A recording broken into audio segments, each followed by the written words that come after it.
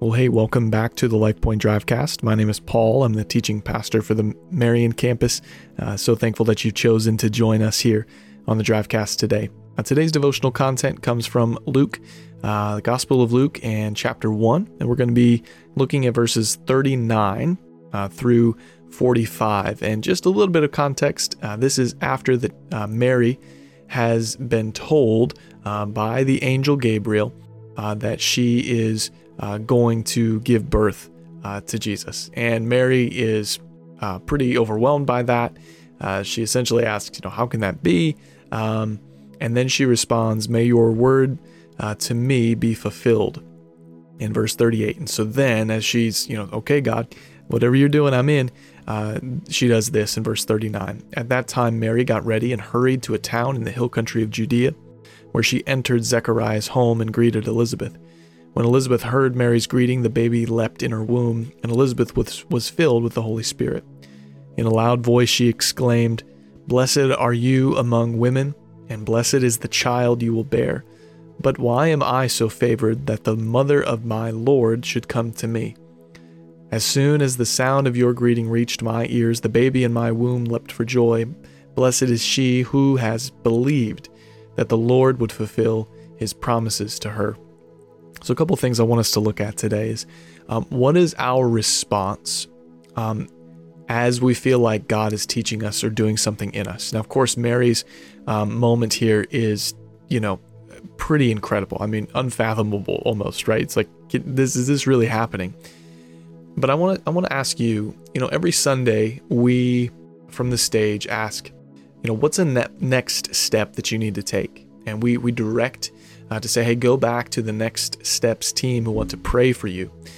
But my question is, coming out of Sunday mornings, as maybe you've taken a next step, maybe you feel like the Lord is working in you.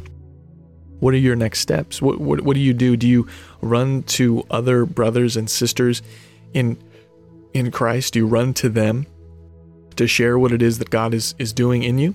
Or do you keep that isolated? I think a lot of times in a worldly sense, something good happens to us or something hard happens to us. We want to call and process those things with other people. But I do wonder, how often do we process what it is we're going through with our relationship with the Lord with other people? It seems like sometimes we can talk about anything other than what God is doing and who God is and how he is shaping us by the power of his Spirit. And so I just want to ask that question to you this morning, or today or this evening, whatever it is you're listening to the Drivecast. What is your response to go to other people when God is working in you? And so a couple other things here I think we just need to process through. In verse 42, Elizabeth encourages Mary with the truth of the blessing in her life in bearing this child. And so I think we need to pray for opportunities to speak God-given truth into the life of our friends and our family. Sometimes we need encouraged. Sometimes we need to be encouragers. And lastly, Elizabeth proclaims a blessing in verse 45. She says, if you forgot it, as I have in this particular moment, she says, "Blessed is she who has believed that the Lord would fulfill his promise to her." And so she has this blessing. And I think we need to pray and ask God to help us share words of faith and encouragement with, again, neighbors, friends, family. And then I think, too, we need to take time to pray really a special blessing over our families, especially in this season right now. And so 2 things coming out of today. What is your response when God is teaching you something? When is the last time you asked yourself, God, what are you teaching me? And how am I going to respond to that?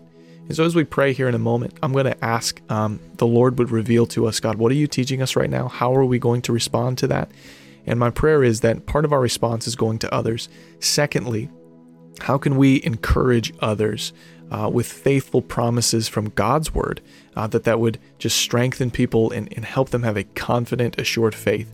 And we, of course, have that faith because Jesus walked out of the grave, and we can cling to the reality of that. And so let's pray today. I'm going to kick us off, and then you can pray to close out.